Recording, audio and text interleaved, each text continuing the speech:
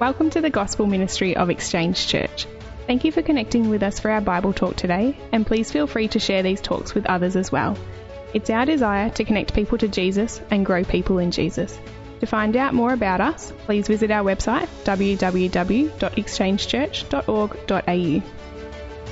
The last few weeks, we're going through a new sermon series called The Gospel Ecosystem, and we've done the introduction or the entry a couple of weeks ago, and last week we did like the first plank. We did the foundation of building that ecosystem. That was God's Word and God's Spirit in transforming and renewing our mind. This week, as we continue to build the ecosystem, the place where God grows us, the place where we find our purpose and meaning in life, we're going to move to another aspect here, and it's God's love. Really important part of who God is, of the many attributes that God has. Love really is a very important part, a powerful part of how God has made us as human beings, created in His image. We've been created to be loved and also to love. When we are loved and we're appreciated, it's a feeling of freedom and liberation for us, of comfort and wholeness when we feel loved. It's a glorious thing. But we're also created to love as well. And when we show that love towards others, it's a blessed feeling experience as well as we do it. It just feels like it's the right thing to do, actually to love other people, because that's the way God's created us, to be loved, but also to love others. Love's a place where we grow. Love's a place where we actually grow in wholeness. Now, you think of children who come up in a balanced, truly genuine, loving environment within a family. Normally, those children grow up to be very well-rounded children because of that loving environment they've grown up in. It just shows it's a place where growth takes place in that loving environment. We're going to look at that today as we think about a whole range of scriptures. So if you've got your Bibles, go to 1 Corinthians chapter 10. We're going to start there first. 1 Corinthians chapter 10, and we're going to go into verse 23 to 33. All things are lawful, but not all things are helpful. All things are lawful, but not all things build up. Let no one seek his own good, but the good of his neighbour. Eat whatever is sold on the meat market without raising any question on the ground of conscience. For the earth is the Lord's and the fullness thereof. If one of the unbelievers invites you to dinner and you are disposed to go, eat whatever is set before you without raising any question on the ground of conscience.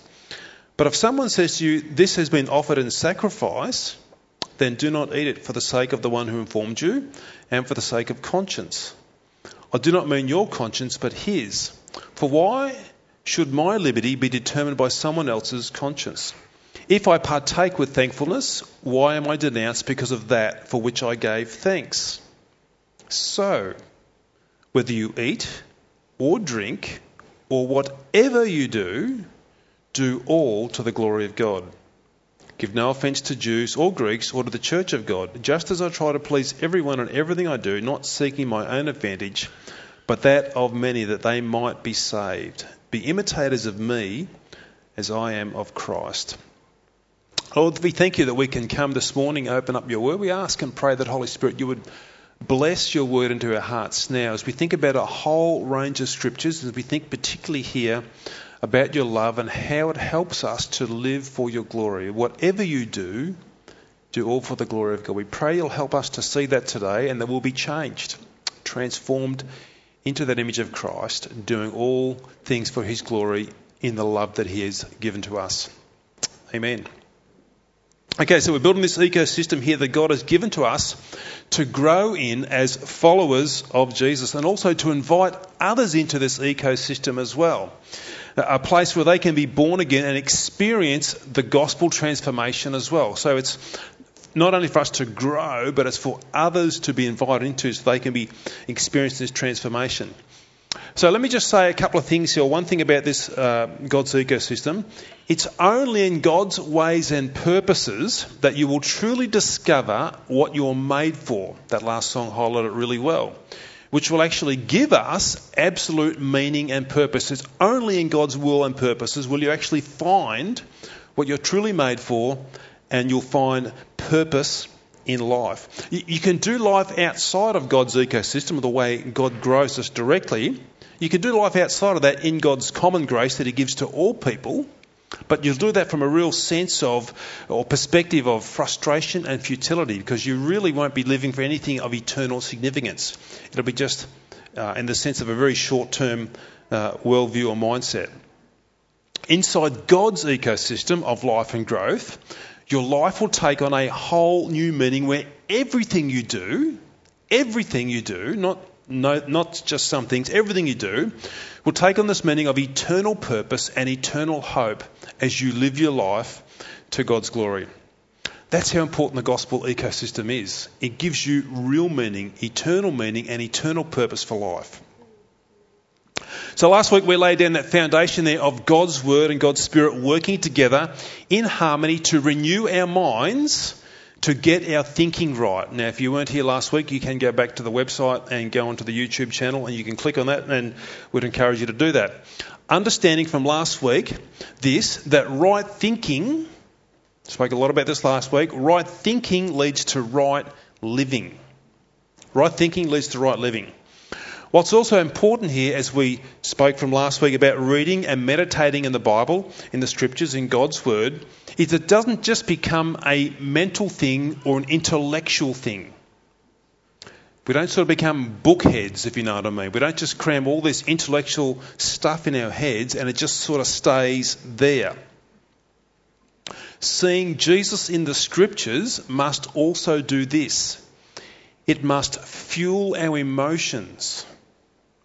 It must drive us as who we are and grow our hearts in worship, not just stay here as in a whole bunch of intellectual thoughts, but it's got to get into our heart and begin to drive and to fuel our emotions to live a passionately worshipful life, which will look different in all sorts of contexts, but it's got to go more than just thoughts.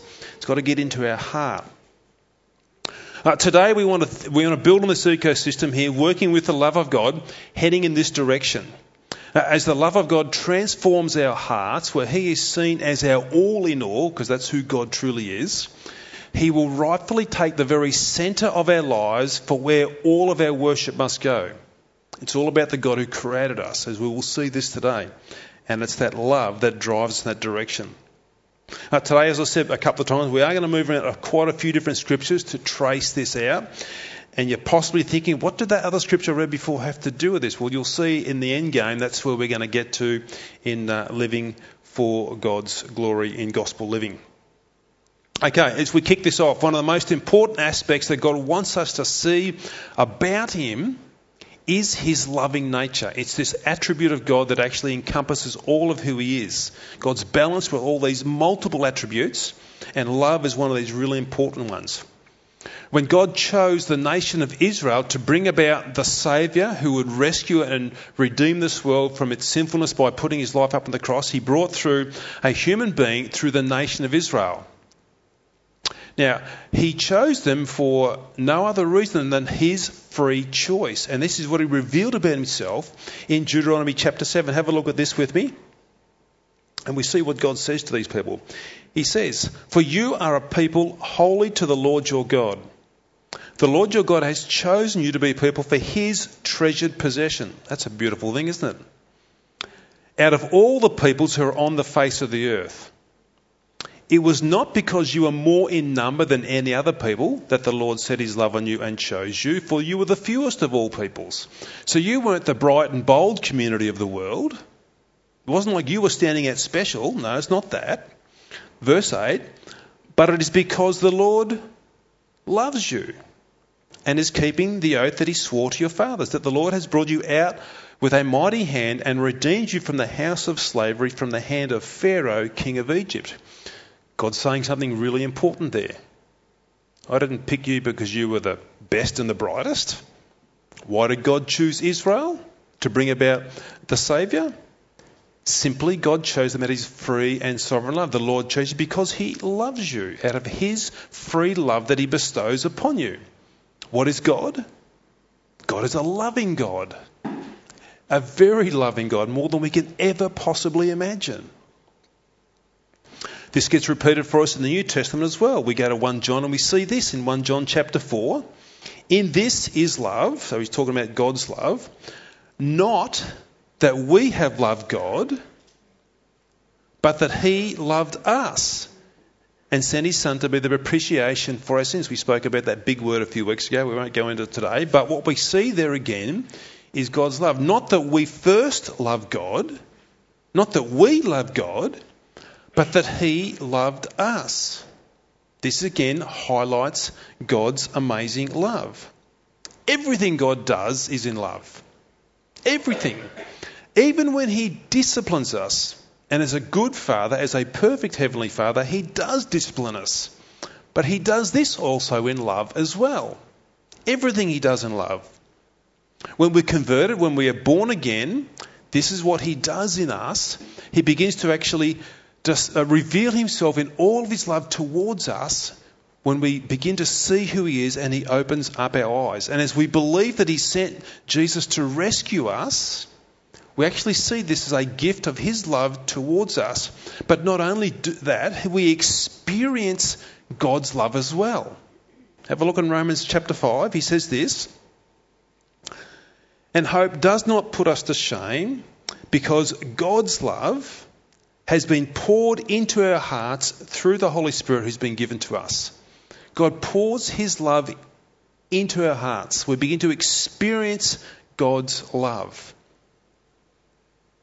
Why do I say all of that? Because God's love is a powerful force that works in the gospel ecosystem for life and for growth. As we know his love, but also experience his love. Think about before what the Corinthians and how they've experienced God's love. Think about what Ruth read for us from chapter 1. What do we see there about what Paul said to them? He said this, "Many of you weren't wise. Many of you weren't powerful. Many of you weren't born of noble birth. But God chooses the so-called weak, the so-called low, the so-called low and despised in the eyes of this world. You weren't strong, you weren't powerful, you weren't of noble birth. You're actually really, really low. And perhaps in many eyes of this world, in a worldly context or worldly perspective, you were despised. The world saw them as silly and weak and despised. But how did God see these Corinthians? God saw them through the eyes of love, his love. And he revealed that love to those Corinthians. What do you think they experienced from that revelation of God's love? Love. They experienced love. The world somewhat was rejecting them, but God's calling them to himself in his love. You see, when you see something glorious and loving, you're drawn to that, aren't you? You're drawn to it. And you respond in like kind. You respond in love when someone does something loving towards you. When you're in a loving relationship, whether it's a marriage or a family or those connections, when you're loved upon, you just want to respond and reply and return in love towards them. It's like love grows love. It's this glorious, wonderful atmosphere to be in.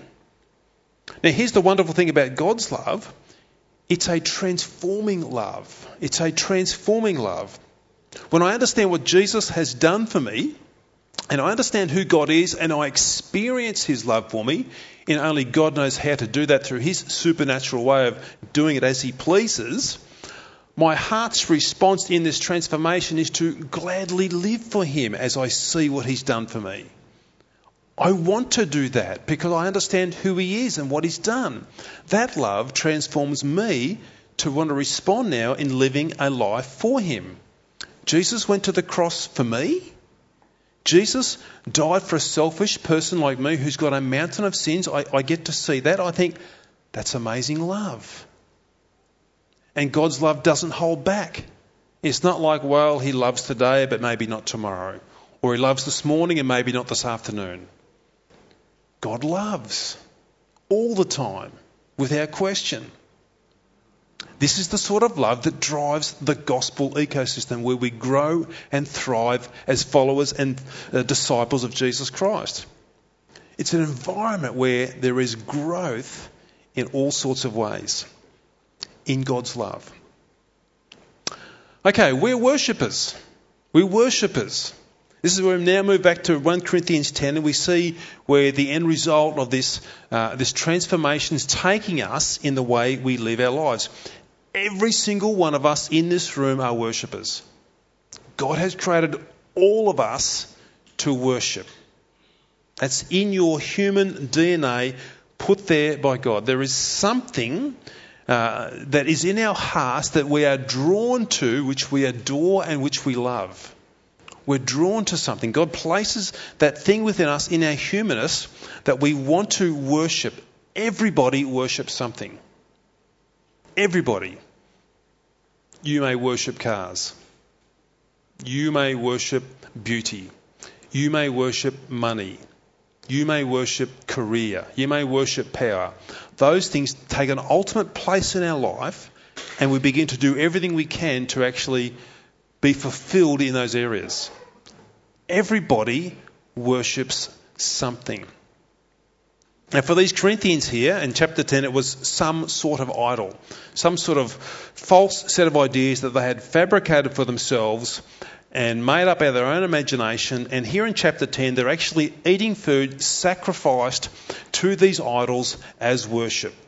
Now Paul, not that we'll go deeply into that passage here, but Paul actually says there, this food is nothing towards these idols because these idols are false. They're not true gods at all. So Paul's saying, feel free to go and eat with an unbeliever if they invite you home for a meal at their house. Paul says, go and do that. But Paul says it changes though if they tell you that this food that they've bought from the local meat market is now going to be offered up as a sacrifice and this whole meal will become a worshipful event towards their false god. Paul then says, no, don't do that. You don't do false worship. You don't go down that pathway. Because of conscience, you pull back. You're not going to participate in that false worship. And then Paul ends with this powerful verse in verse 31.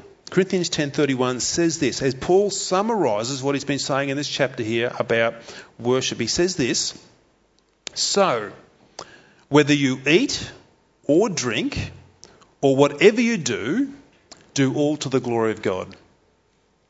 Simple words, but very profound. Whether you eat or whether you drink, the very minor things of life, you do for the glory of God. Then he says, whatever you do. You see, this is what the gospel does for us. It redirects our worship. It gives us ultimate purpose. It gives us ultimate meaning as we see what we've been created for. The gospel shifts the centre of life off me. It's not about me. It's not me first, me last and me in the middle. That is a dead-end life of futility. The world tries to make us think that's where life is found. But we place ourselves in the centre, we're going to crush ourselves. The gospel shows me that life is all about the God who gives me life. It's about him. And this is Paul's all-encompassing statement here. Whatever you do for the glory of God. In this transformation of our minds with the truth of the gospel, we actually begin to see that this is what life is now all about when we're rescued and saved by Christ. It's all about worship. Everything we do is a response to God's love in worship out through our lives. So whether you eat or whether you drink or whatever you do all to the glory of God. Do everything, Paul says, as a response of God's love so that he is glorified. What does that mean maybe in layman's terms? So that he publicly receives praise and honour and affirmation for who he is. Do all for the glory. Proclaim his praise, his honour and his fame for who he is out through our lives. This is the gospel ecosystem at work. This is where we grow as we live in this way. God's love fills our hearts And then we respond by everything we do for his glory. So if you're a labourer on a job site, you glorify God in your work. If you're a retail worker at a shop, you glorify God on the job. If you're a stay-at-home mum, you glorify God around the house and down the street. And you can do that. You look for ways that you can publicly proclaim, make known God's praise, honour and fame. Maybe it might look like this if you're a stay-at-home mum and you're happy to be down at the supermarket, and maybe you've just bumped into somebody down there, and you might be able to give a response like this to a question maybe that comes at you like this. I bet you can't wait to get those kids off to school, then you can get your life back. That might be a common question. You know, you got these kids, you got to do it. You can't wait for that, you'll get your life back. Maybe you could respond like this. Yeah, it's pretty busy at the moment, but my kids, they're a gift from God. And I get this great opportunity to teach them about Jesus. Now, that answer might shock somebody when you say that, but that answer glorifies God. Yeah, you're acknowledging it's busy, sure it is. But you're actually acknowledging what God's done. It's a gift they are from God, and I get this chance to teach them and influence them about Jesus. That glorifies God. If you're a farmer growing crops and stock, will you glorify God with all the people that you can come into contact with? If you're a business person, glorify God in all your dealings of honesty and being upfront. If you're a trader, you're a professional person. Thank the Lord for the skills that you've been given and learned, and then use them for God's glory. You see, when we see that all of life is to glorify God, it changes everything. It changes everything. I'm not just a school teacher or a taxi driver. I'm not just a doctor or a student. I'm not just that. I now have this incredible privilege, wherever I am, whatever I'm doing, to glorify God where he has placed me. I'm not just doing that. It's a vehicle, it's a way, it's an avenue where I can glorify God.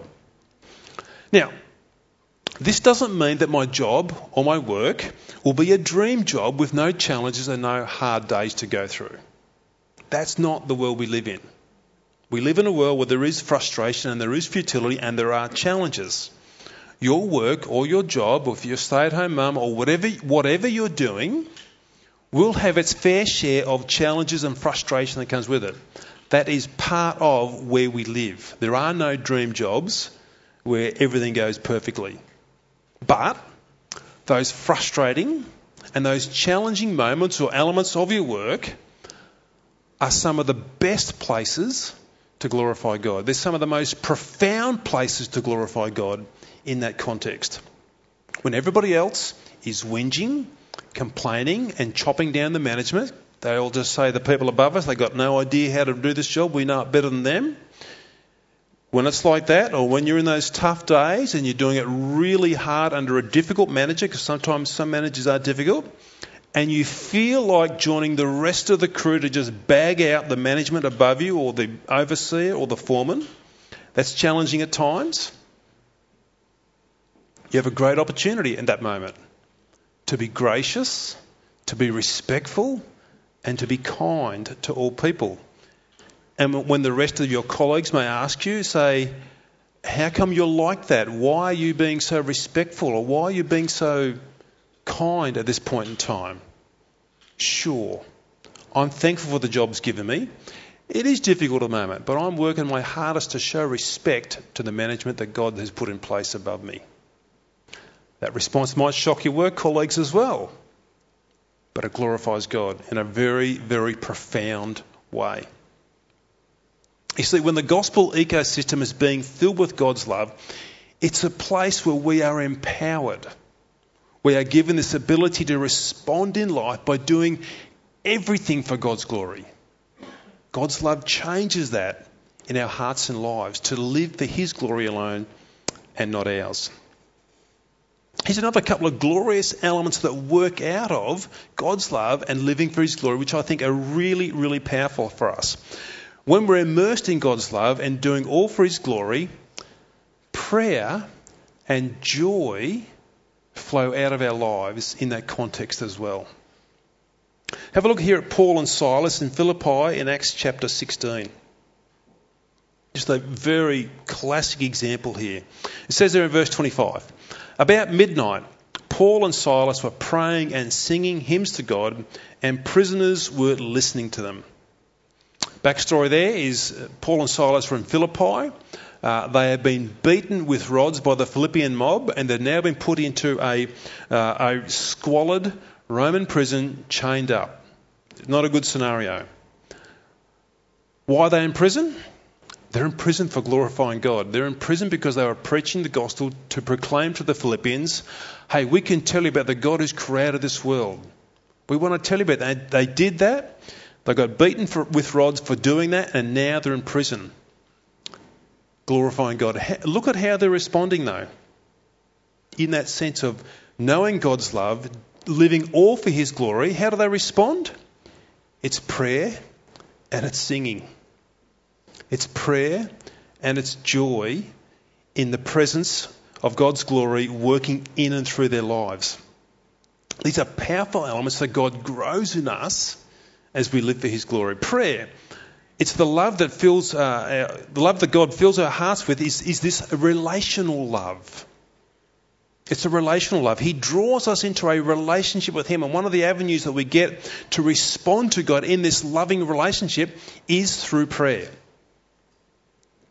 In the ecosystem that God provides, he grows our lives to glorify him through prayer as we respond to the love he's placed in our heart. Again, God has ordained mysteriously that in the act of faith-filled praying, he will transform us and grow us in his love. Have a look at this passage here at what Paul says in 2 Corinthians, in this transformation and this growth through prayer. It says this in chapter 1, verse 11. You also must help us by prayer. That's pretty profound. Our prayers help people, so that many will give thanks on our behalf for the blessing granted us through what? The prayers of many. I thought God was helping us. Yeah, God is helping us. But how is God doing this? Through the prayers of others. God uses prayer mysteriously to help shape us and to change us and help others at the very same time. How is God's blessing granted there? Through the prayers of many. Prayer is something that comes out of this ecosystem of God's love living for his glory in our lives. Often we can too easily write off prayer. We can write it off, forgetting this is precisely what God gives to us or ordains in our life for us to grow. It's too hard. I get distracted. There's too many other things that I just get out of bed and I go straight to work and I just don't even worry about it. No time for it. I don't know what to say. It's boring. A whole range of things that go through our mind when it comes to praying. Faith-filled praying is difficult and it is challenging. No question about that. And one of the biggest challenges we'll have is the distractions that Satan may place in our hearts and minds too, to draw us away from praying. But when you love somebody in your life, you want to talk with them, don't you? You want to communicate with them. Well, this is what God desires of us in the gospel ecosystem of his love in our lives. He wants us to come to him in prayer, where he will grow us and transform us and shape us. As his love is being poured into our hearts, this gives birth to a desire to want to speak with God and to pray. And as we respond to God's love through prayer, his loving response back to us is to change us, is to grow us, is to transform us as we pray. It's as simple as that. Yet it's as hard as that at the same time. He grows us in prayer. Genuine, heartfelt prayer grows us deep in Christ and deeply with each other. What else were Paul and Silas doing? Glorifying God and living in his love. Not only they were praying, they were singing. They were joyful. This is a very valid part of the ecosystem as well. Look at this passage here with me in Zephaniah as we talk about joy that God grows in us. Verse 14, it says this, "Sing aloud, O daughter of Zion. Shout, O Israel. Rejoice and exult with all your heart, O daughter of Jerusalem." Why is he saying that? Follow on to verse 15. "The Lord has taken away the judgments against you. He has cleared away your enemies. The King of Israel, the Lord, is in your midst." That's pretty special. "You shall never again fear evil. On that day it shall be said to Jerusalem, Fear not, O Zion. Let not your hands grow weak. Stand strong, Israel. Stand strong, believer in Jesus today. The Lord your God is in your midst, a mighty one who will save." What's he going to do? He, God, will rejoice over you with gladness. He, God, will quiet you by his love. He, God, will exult over you with loud singing. It's a pretty joyful God there, isn't it? Exulting over us with not quiet singing, loud singing, passionate singing, joyful singing. What is that passage? That's the gospel of joy. That is the gospel of joy. The Lord has taken away our judgments. He's a mighty one who saves. Who's done that for us? Jesus Christ our Lord. Who is Jesus? He is God. He's the one who sings over us. He's the one who exalts over us. Jesus does this with gladness. He does this with rejoicing. He exalts over us with loud singing. God is exuberant and passionate about what he has done for us. God doesn't love us begrudgingly. God's not dragged to the line of love. Okay, well, I'll better love you today. That's not how God is. Just read Zephaniah again. He's not dragged to the line. And what's he command Israel to do? Just go back to verse 14 again. He says to them, "Sing aloud. Shout, O Israel. Rejoice and exult with all your heart. Rejoice in who God is and what he's done for you." What's this? This is the gospel ecosystem. This is where God grows us in his love, living for his glory, through prayer and through joy. What a place to grow. What a place to discover who we are. What a place to find out what our eternal purpose is. And when we see that, it transforms us. Now, we don't all go through seasons of life where this love or this prayer and this joy just sits right up at the mountaintops, do we? It's a bit like the sea. Sometimes the tide goes out and sometimes the tide goes in. Sometimes we have seasons of up, sometimes we have seasons of down. We're not always surfing the waves of love and prayer and joy. Sometimes in life we can feel like I've been dumped by some of those waves and I'm feeling battered and bruised and I'm eating a mouthful of sand. Sometimes life can be like that. Very tough, very difficult. That's just real. Well, then how do we respond in those times? How do we fuel that love? How do we fuel that prayer? How do we fuel that joy when it feels like we're running on empty or it feels like we've been dumped by the waves of life? Well, we come back to the foundation of the gospel ecosystem again. God's word and his spirit working together in that.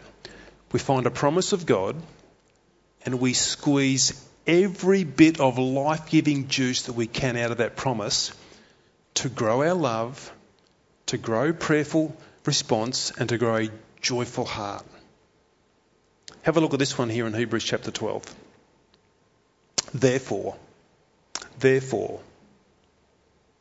when the waves of life have dumped you, and you feel dry, you feel like you're eating sand. Therefore, since we are surrounded by so great a cloud of witnesses, we have a community of people that we do this together with.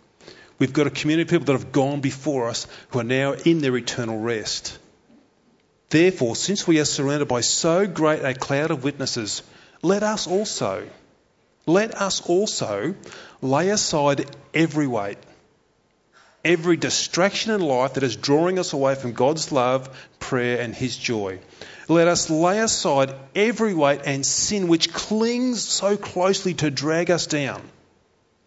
And let us run. Let us run with endurance the race that is set before us through the God who loves us, the God who has given his Son to us. Let us run with endurance the race that is set before us, looking to Netflix. No. Looking to Jesus, the founder and the perfecter of our faith, who for the sadness? No. Who for the joy that was set before him endured the cross. He went through the waves of life and got dumped big time.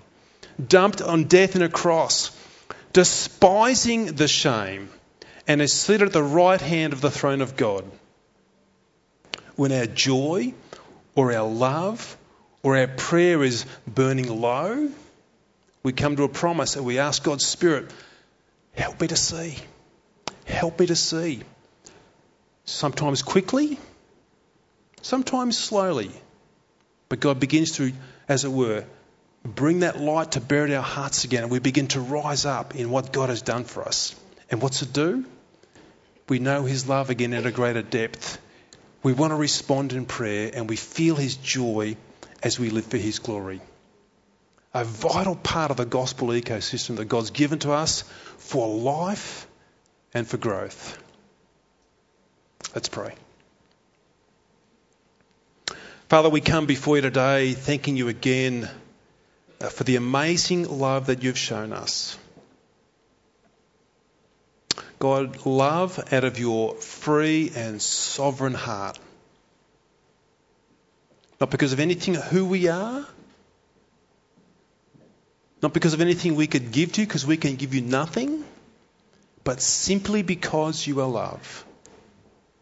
And you demonstrate that love for us by sending your Son to take our place upon that cross, to bear our guilt, our shame, our condemnation and our sin, so that we can be drawn into this relationship of love with you.